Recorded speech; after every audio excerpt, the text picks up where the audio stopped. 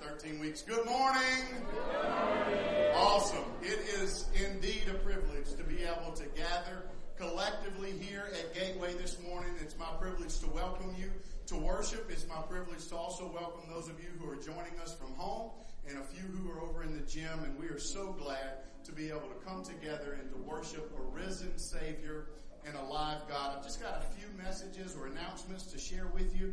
We want to continue to encourage everyone during this season to just be aware of what's happening, particularly with the schedule. What we're doing today is going to be the schedule for several weeks, and as that begins to get into a time that we can change, we'll certainly let you know. Be attuned to your emails as well as the Gateway Facebook page. And for the next several weeks, the schedule that we have right now with no Sunday school, worship at 10:30, live here in the sanctuary, also live overflow in the gym. And then, of course, we'll continue to do the live feed for those who are at home and continue to feel most comfortable there. We're grateful to be able to be together. We also want to encourage you to continue in relationships, and particularly through life groups and small groups. And many of those are still meeting through Zoom and other technology forums, and some of those are already beginning to meet in homes. And so we would just encourage you to go to the Gateway blog, which is gatewaybaptist.com, and then click the link that says events and news, and you'll be able to find a link there with all of the different life groups, those that are meeting at different times and different places, or if they're meeting online, you'll see how to connect. And we would encourage you to continue to make being in relationship with other believers a high priority. I'd invite you to stand this morning as we read together our call to worship. The call to worship this morning comes from Romans chapter 8, starting with verse 13. For if you live according to the flesh, you will die. But if by the Spirit you put to death the deeds of the body, then you will live. For all who are led by the Spirit of God are sons of God. For you did not receive the spirit of slavery to fall back into fear, but you have received the spirit of adoption as sons, by whom we cry, Abba, Father. The Spirit himself bears witness with our spirit that we are indeed children of God. And if children, then heirs, heirs of God, and fellow heirs with Christ, provided that we suffer with him in order that we may also be glorified with him. Let's worship him together this morning.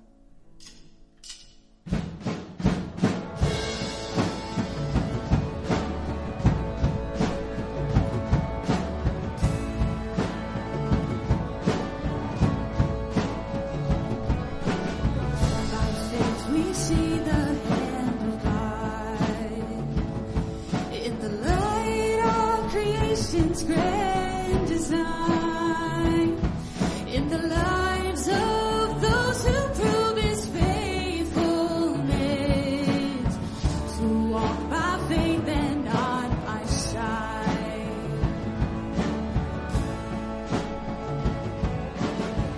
By faith our fathers roamed the earth,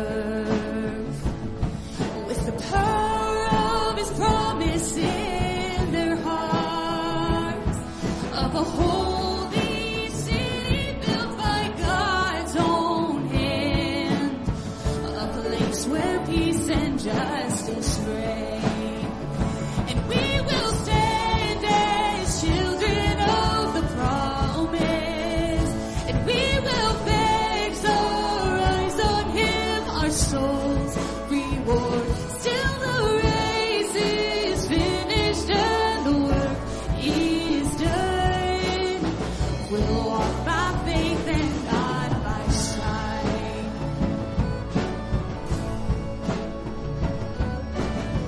By faith the prophets saw a day when the longed for Messiah would appear with the power to chains of sin and death, and rise triumphant from the grave.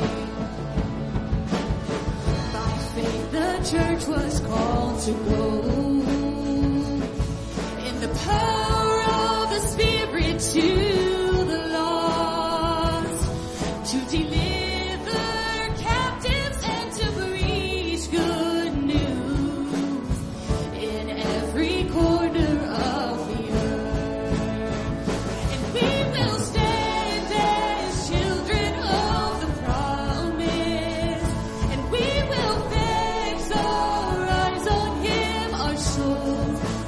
reward till the race is finished and the work is done. We'll walk by faith and not by sight.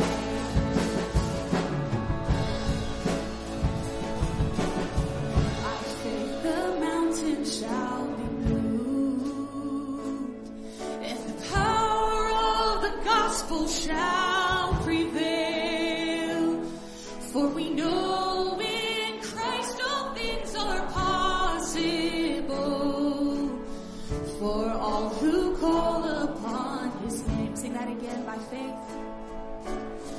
By faith this mountain shall be moved, and the power of the gospel shall prevail.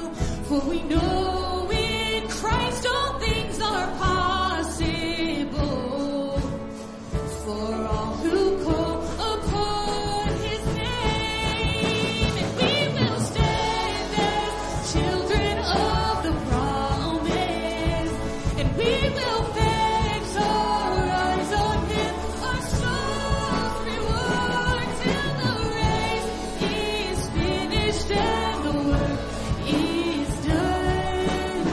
We'll walk by faith and not by sight, and we will stand as children of the promise, and we will fix our eyes on him, our soul's reward till the race is finished and the work is done. We'll walk by faith and not by sight. We'll walk by faith and not by sight. We'll walk by faith and not by sight.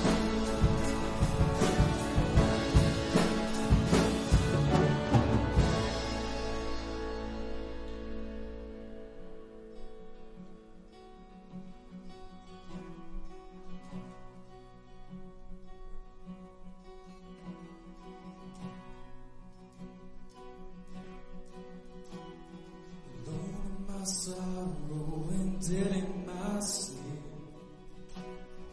lost without hope and no place to begin.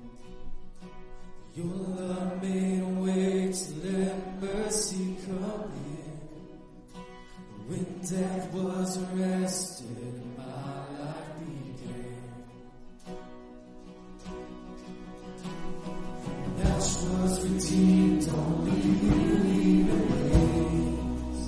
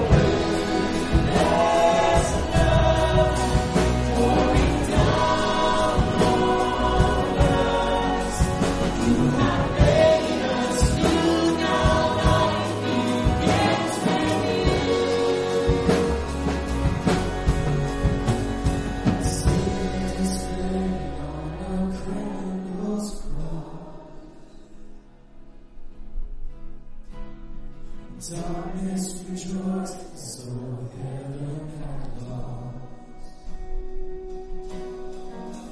But then Jesus arose with our freedom in hand.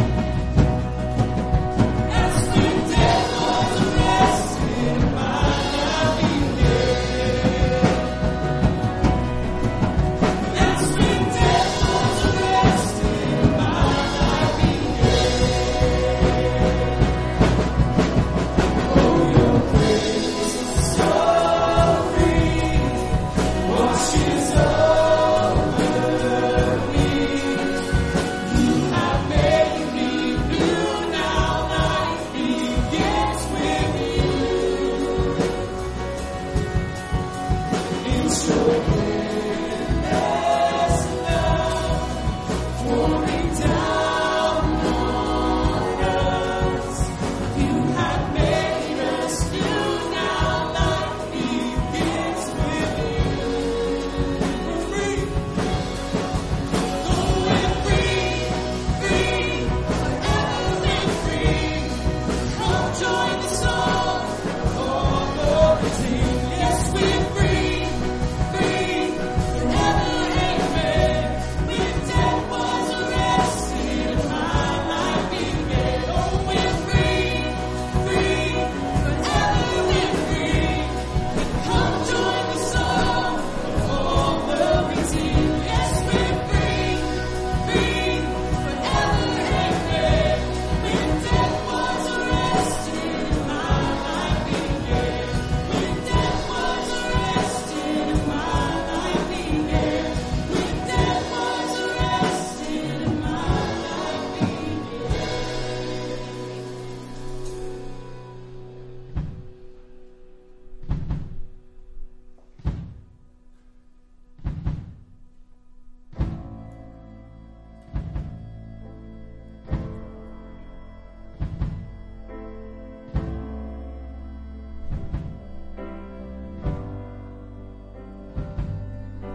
Peace, oh bring it all to peace. These storms surrounding me, let it break. As you name still, oh call the sea to still, the rage in me to still every wave. At your name, oh Jesus, Jesus, you make the darkness tremble. Jesus, Jesus, you silence fear. Oh Jesus, Jesus, you make the darkness tremble. Jesus,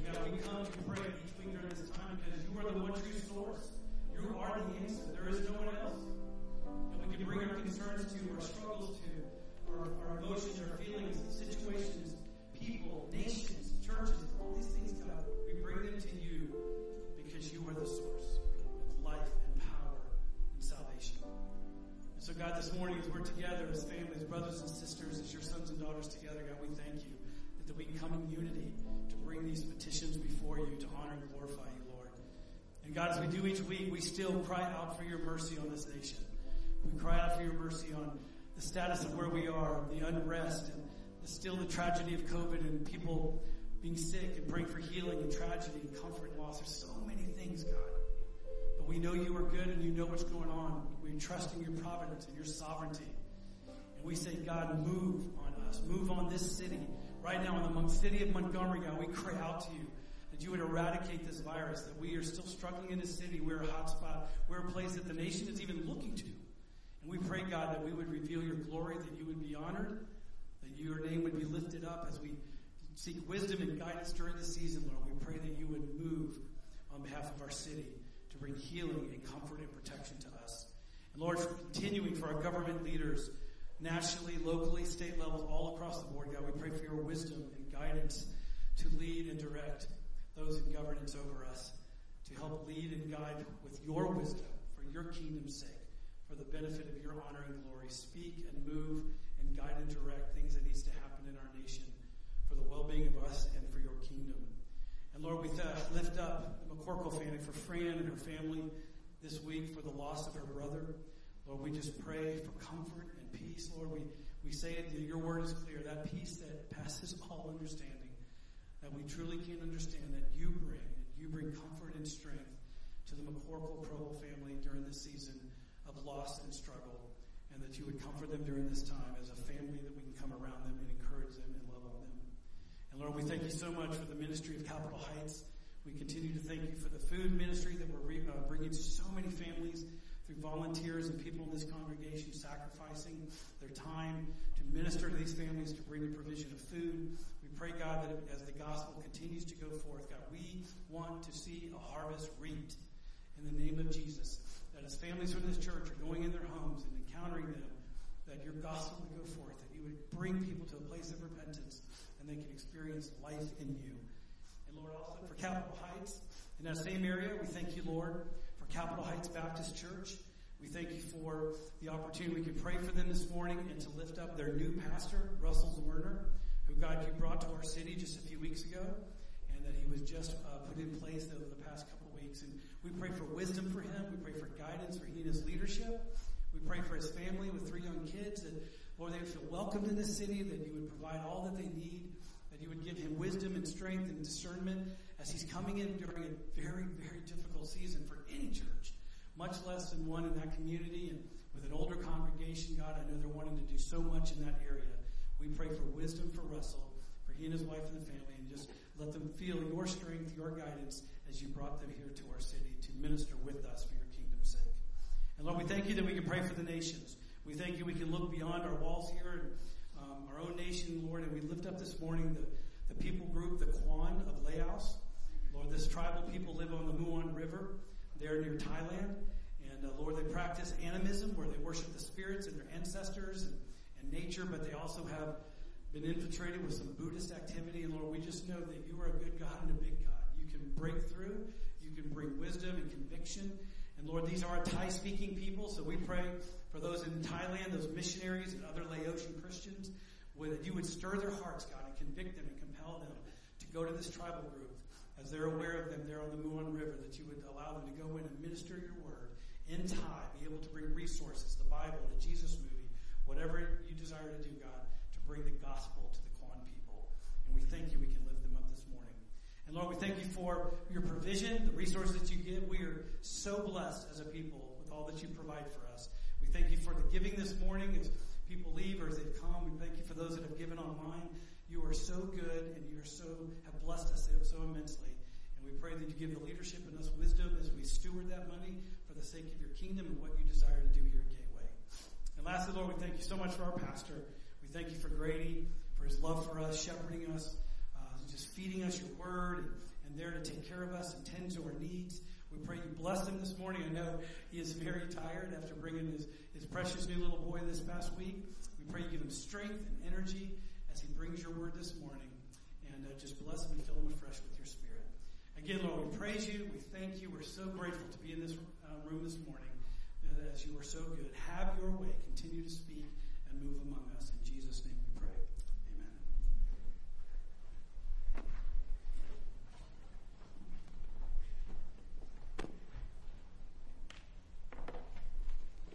Well, good morning, Gateway family.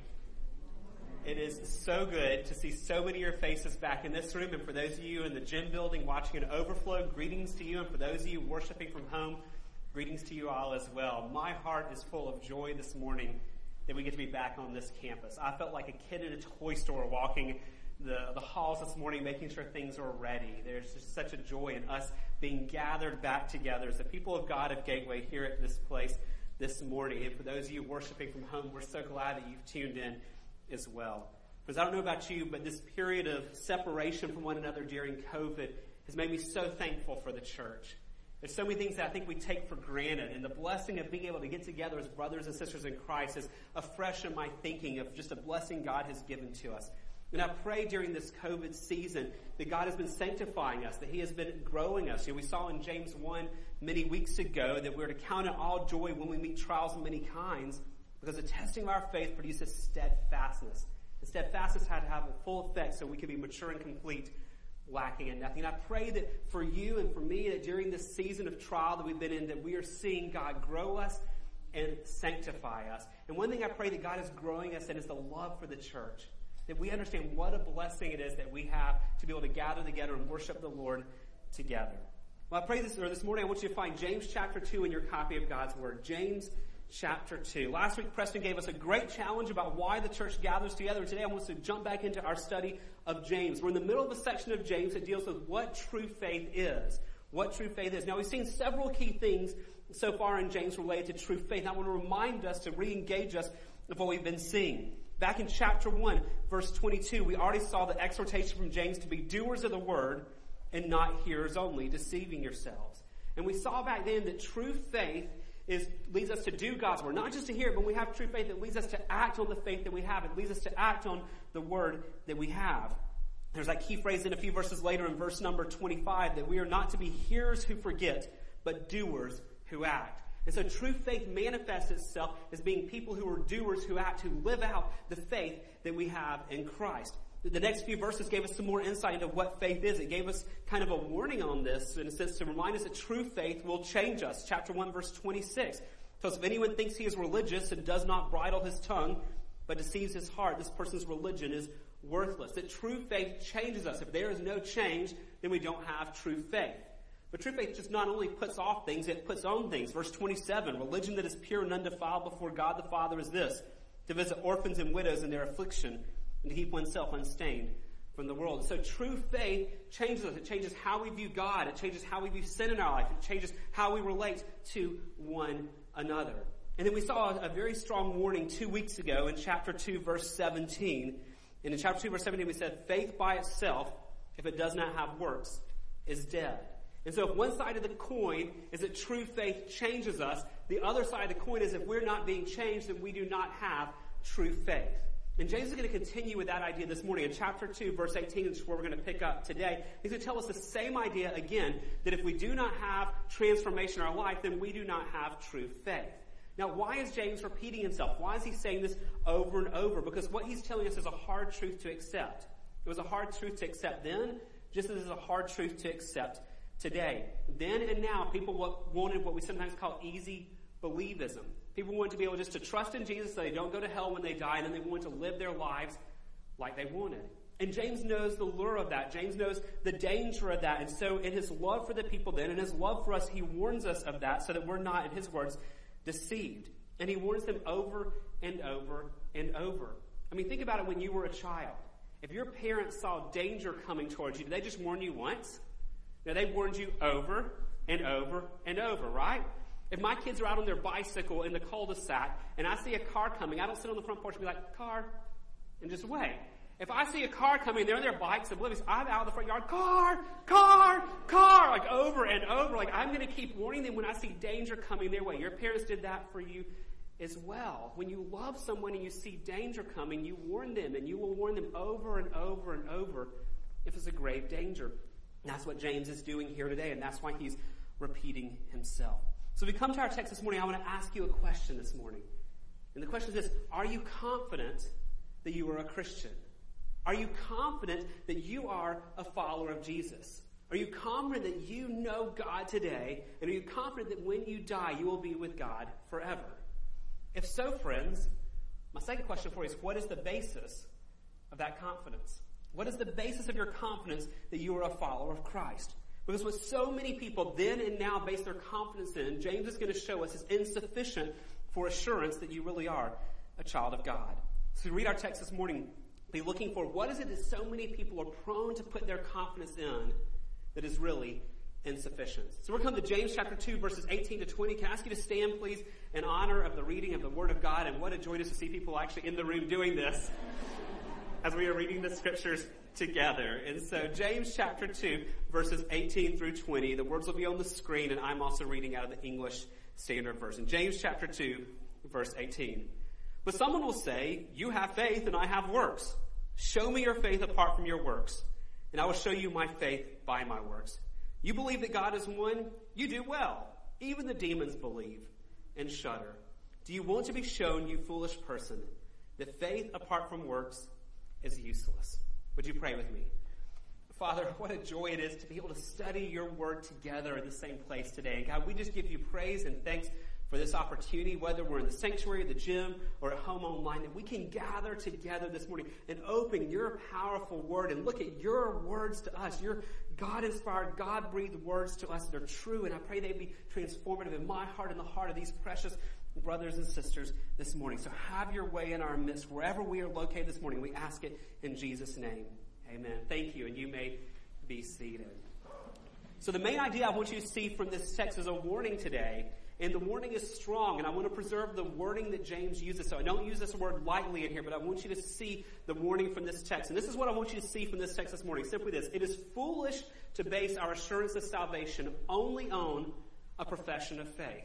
And this is James' word here. It is foolish to base our assurance of salvation, our confidence that we're going to see God face to face one day, and that we'll be with him forever. It's foolish to base our assurance of salvation only on a profession of faith.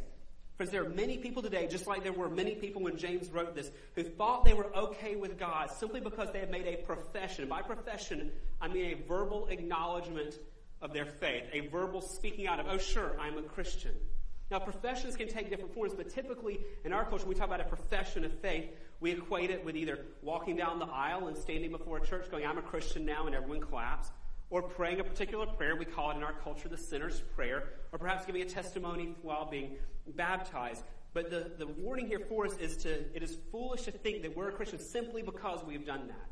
Simply because we prayed a prayer or stood before a church body or been baptized, to think that somehow we are okay with God.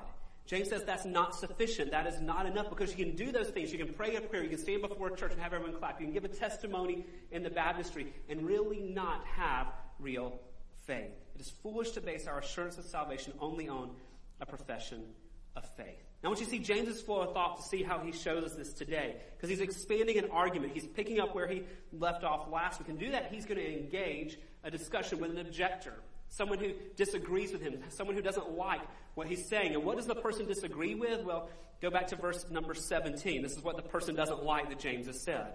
He says, so also faith by itself, if it does not have works, is dead. Now, we unpacked that 2 weeks ago, but the person who now James brings up in this argument does not like what James has said. They did not like this idea that faith without works is dead, and so they disagree with James. And here's the disagreement that James records for us. Verse number 18.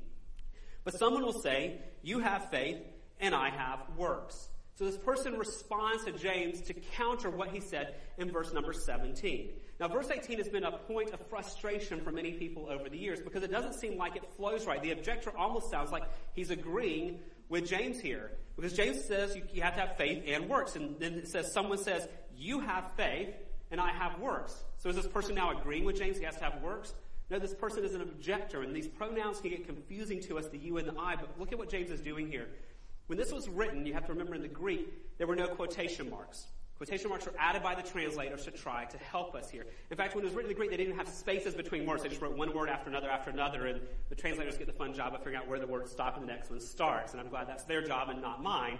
And so there was no quotes here. What James is doing is not quoting the objector, but paraphrasing, repeating what the objector says. So picture it this way. This one helped me thinking about it. So James says you have to have faith and works both. And the objector says, and James is saying, but someone the objector says, you have faith, he's pointing to the objector, and I have works. He's just simply paraphrasing from his perspective what the objector is saying here. And the point what this person is objecting here is that faith and works do not have to go together. This person is arguing that everything that James has been saying is not correct, that you do not have to have works to go along with faith. And their argument is very similar to the argument used by people today. It's basically the argument, I'm okay and you're okay. What works for you, works for you. What works for me, works for me. Hey, we're both Christians. We just approach it in a different way. We've all heard that, and that's nothing new. That's basically what this objector is saying here. But James will not let that argument stand. And the person who says, hey, what works for you, works for you. What works for me, works for me. James gives a very, very firm rebuke here. And he does so in the form of a challenge. Look back at verse 18. But someone will say, you have faith and I have works. Now here's James's rebuke. Show me your faith apart from your works, and I will show you my faith by my works. The key word here is the word show. It means to make visible, to demonstrate. That James is basically challenging this objector. He's almost daring them, if you will. He's saying, I dare you, try to show me you have faith without in any way pointing to any works you have. He's saying it's impossible, it cannot be done. He's saying if you have real faith, it will be obvious, it'll be visible, and you will demonstrate it in lots of ways. I mean, think about it this way. Imagine you have a friend, you meet a new friend after COVID's over here, and as you're developing the friendship, your new friend keeps telling you, hey, I'm a gourmet cook. You're like, oh, that's pretty cool. I've never had a friend who's a gourmet cook. I can't wait to taste what they're going to make for me. And so you have this gourmet cook friend, but every time you're like, hey, let's go get dinner, you're kind of hinting you want to go try their food. They're like, hey, let's go to McDonald's. Now let's go to Arby's. Let's go to Chick-fil-A. That's pretty good. I mean, they never will cook for you. And they keep telling you how there's this gourmet cook and they've got all these awards and they've got all this cool stuff happening, but never cook for you. You're finally like, listen, I'm tired of you telling me for months you're a gourmet cook. Prove it to me. Cook something for me. You go to their house and they hand you a peanut butter and jelly sandwich and a hot dog from the microwave. And all those claims they've made have been pointless because there is no works to back it up. That's kind of what James is saying here in the terms of faith. He's saying, you may say you have faith, you may keep talking the talk here that you have faith, but show it to me. If you have real faith, it will change you. If you have real faith, it'll transform you and there will be differences in your life because real faith will lead to visible change. Real faith will lead to works. It will create obvious transformation. And yet when James wrote this then and today as well, there's so many people who are confident that they have real faith when there is no evidence of anything to change it, when there's no way they can demonstrate it or show it. And so James wants to wake them up that it's insufficient to think they're okay with God if there's no transformation in their life. And look at what he tells them here in verse number 19. He's trying to wake them up to the danger of what they're saying. He says, you believe that God is one. Now, apparently this skeptic, this objector, has raised some point to James that was not recorded for us here. And this person said, oh, but wait, James, I believe that God is one. They're repeating some theological truth that they've heard in their life. And what they're saying is true. It comes from Deuteronomy chapter 6, verse 4. Hear, O Israel, the Lord our God, the Lord is one. This is Shema. This is one of the most important of the Jewish beliefs. It was recited twice a day by the Jewish people. This person is saying, okay, James, you're saying that I have to have works. No, listen. I believe in Orthodox theology. Look, God is one. It'd be the equivalent today of you talking to someone who has no fruit in their life, no transformation. They go, oh, listen, I get John 3:16. God so loved the world, he gave his only son. I believe in all that. I'm okay with God. It's kind of the same thing happening here.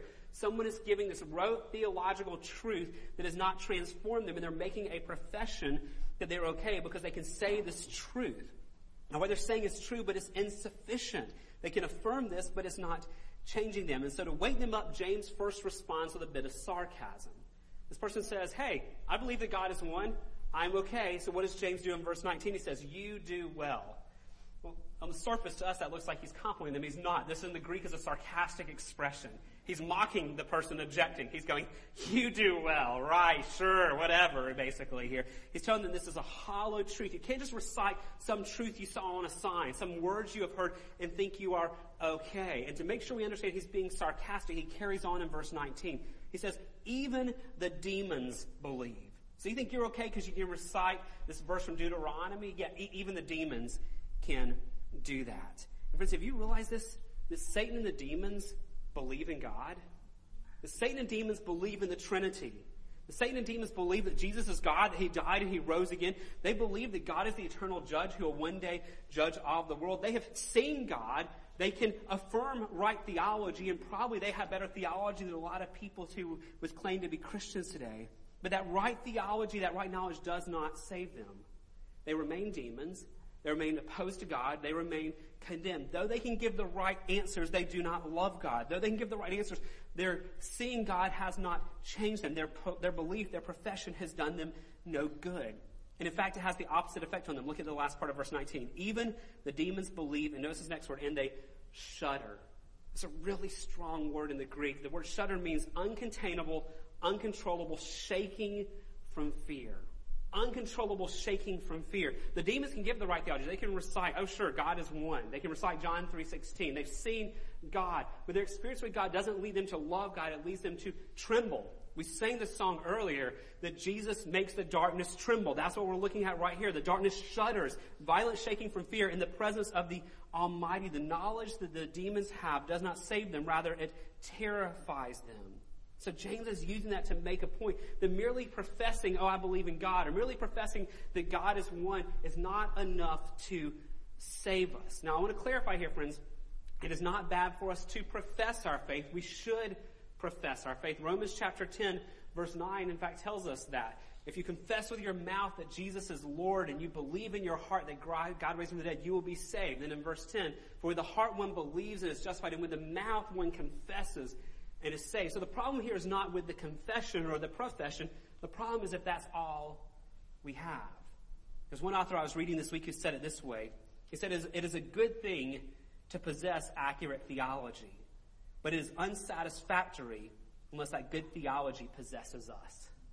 Think about it. It is a good thing for us to possess accurate theology, to be able to recite John 3:16, or be able to say what they said here, that God is one. It's a good thing for us to possess accurate theology, but it is unsatisfactory unless that good theology possesses us.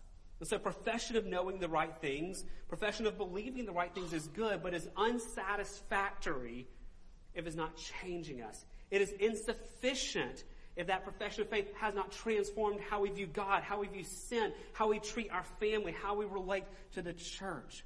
But it's not just unsatisfactory, it's not just insufficient. James has one more word for a so-called faith that does not change us. James also says it's foolish. It says it's foolish to base our assurance of salvation, our standing before God, on some profession that has not changed us. And look at his terminology here. This is his wording here, the strong by design. Look at verse 20.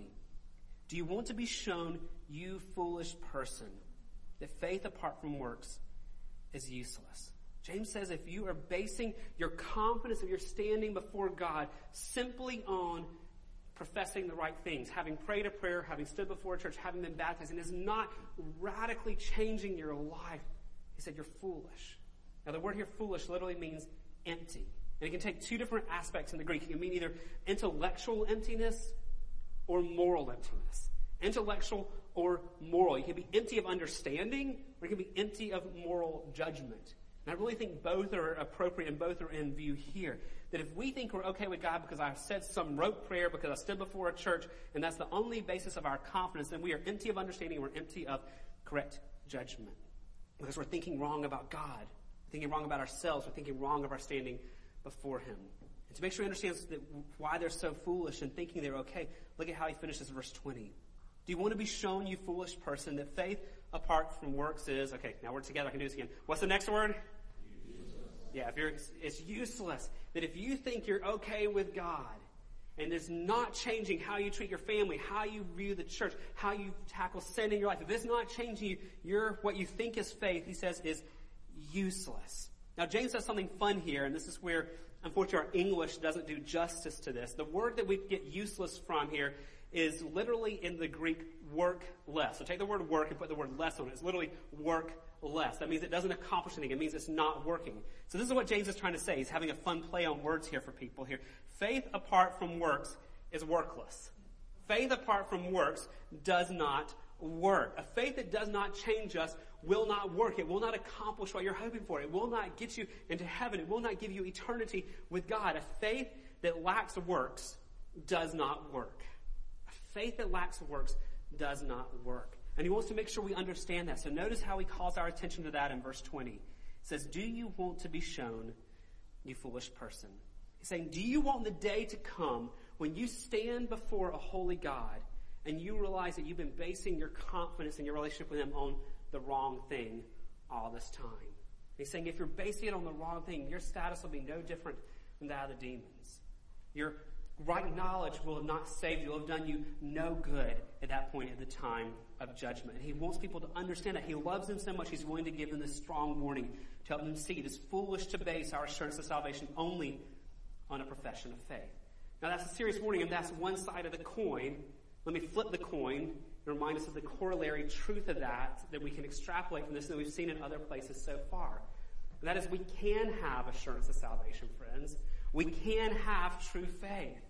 Because faith is a gift from God. And God in His grace gives us a faith, a true faith, that will radically change us, that will radically transform us. That, friends, we really can have faith that embraces the deep truth of who God is and then begins to change us from the inside out. We really can have a faith that leads us to make a profession of faith with our words that goes far beyond our words to impact all aspects of our life. So I want to ask you this morning before we close, do you have that type of faith? Friends, do you have a type of faith that has led you to make a profession of faith in Christ? That has led you to go far beyond a profession of faith, to repent of your sins, to desire to grow in godliness, to love His Word, to love His church, to long to conform all parts of your life to what He has said? Have you experienced God's grace in such a way that you have a type of faith that has done that? Now, for some of you here in the sanctuary, some in the gym, some watching from home, you may never have experienced a real faith that changes you. You may have relied on external things, but you've never had a faith that has revolutionized your life. And if so, your first step is to cry out to God and say, God, I've been basing my confidence on the wrong thing. Would you today in your grace rescue me, save me, put into my heart a type of faith that will cause me to live my life for you? And so I just encourage you, if that's you, if you've been basing your confidence, your assurance on the wrong thing, to cry out to God for mercy and grace and let Him change you. Now, some of you perhaps may have believed in Christ, but you've never professed that publicly. Now, while the focus here today is how insufficient a profession of faith is by itself, I do need to remind us that there's nowhere in Scripture that you have belief without a profession. Though profession is insufficient by itself, there's no place for belief without a profession of faith. And Scripture calls us, if we believe in God, to profess it publicly. And the way we profess it publicly, this will be a sermon for a whole other day, is through baptism. I get a lot of questions from people, why don't we have an invitation at the end of the service for people to come walk down the aisle? And the reason is because in our culture, friends, we've so confused that being a profession of faith. Of people coming down and clapping and thinking we've done what we're supposed to do. In the New Testament, the only form of profession of faith you see is baptism. So that's why we do it the way we do here. So there's some of you who believe in God and know that God's giving you His grace that's changing you, but you've never been baptized. You need to take that step. Because though profession is insufficient by itself, profession is also the first step, and it is necessary.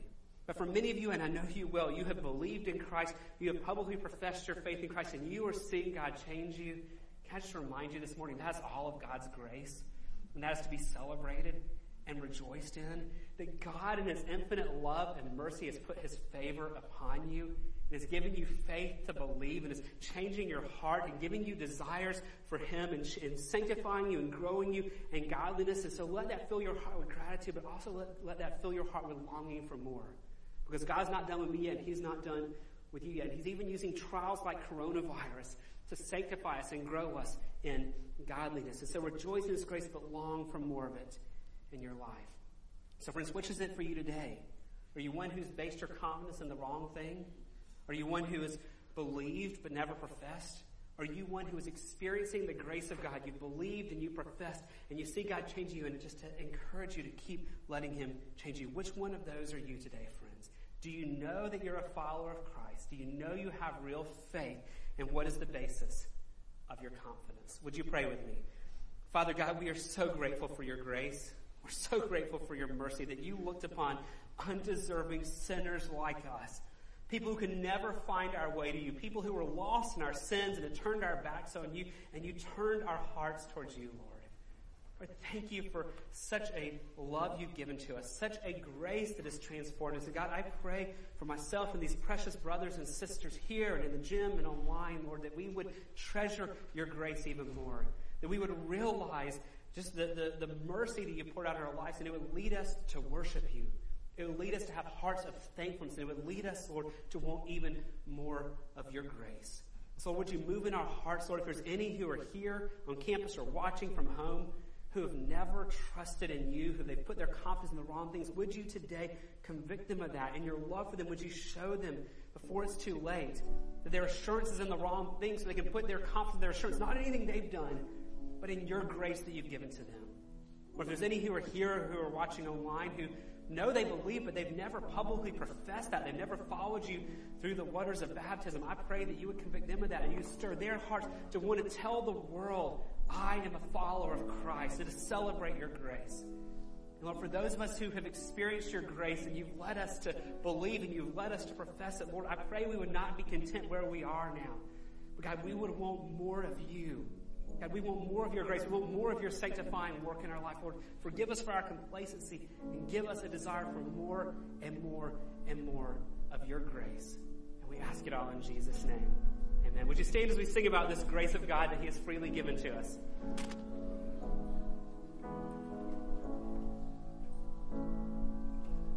Beneath the cross of Jesus Christ, no shadow remains for shame to hide. Redemption shown for all to see, perfection bore our penalty with a grace so glorious.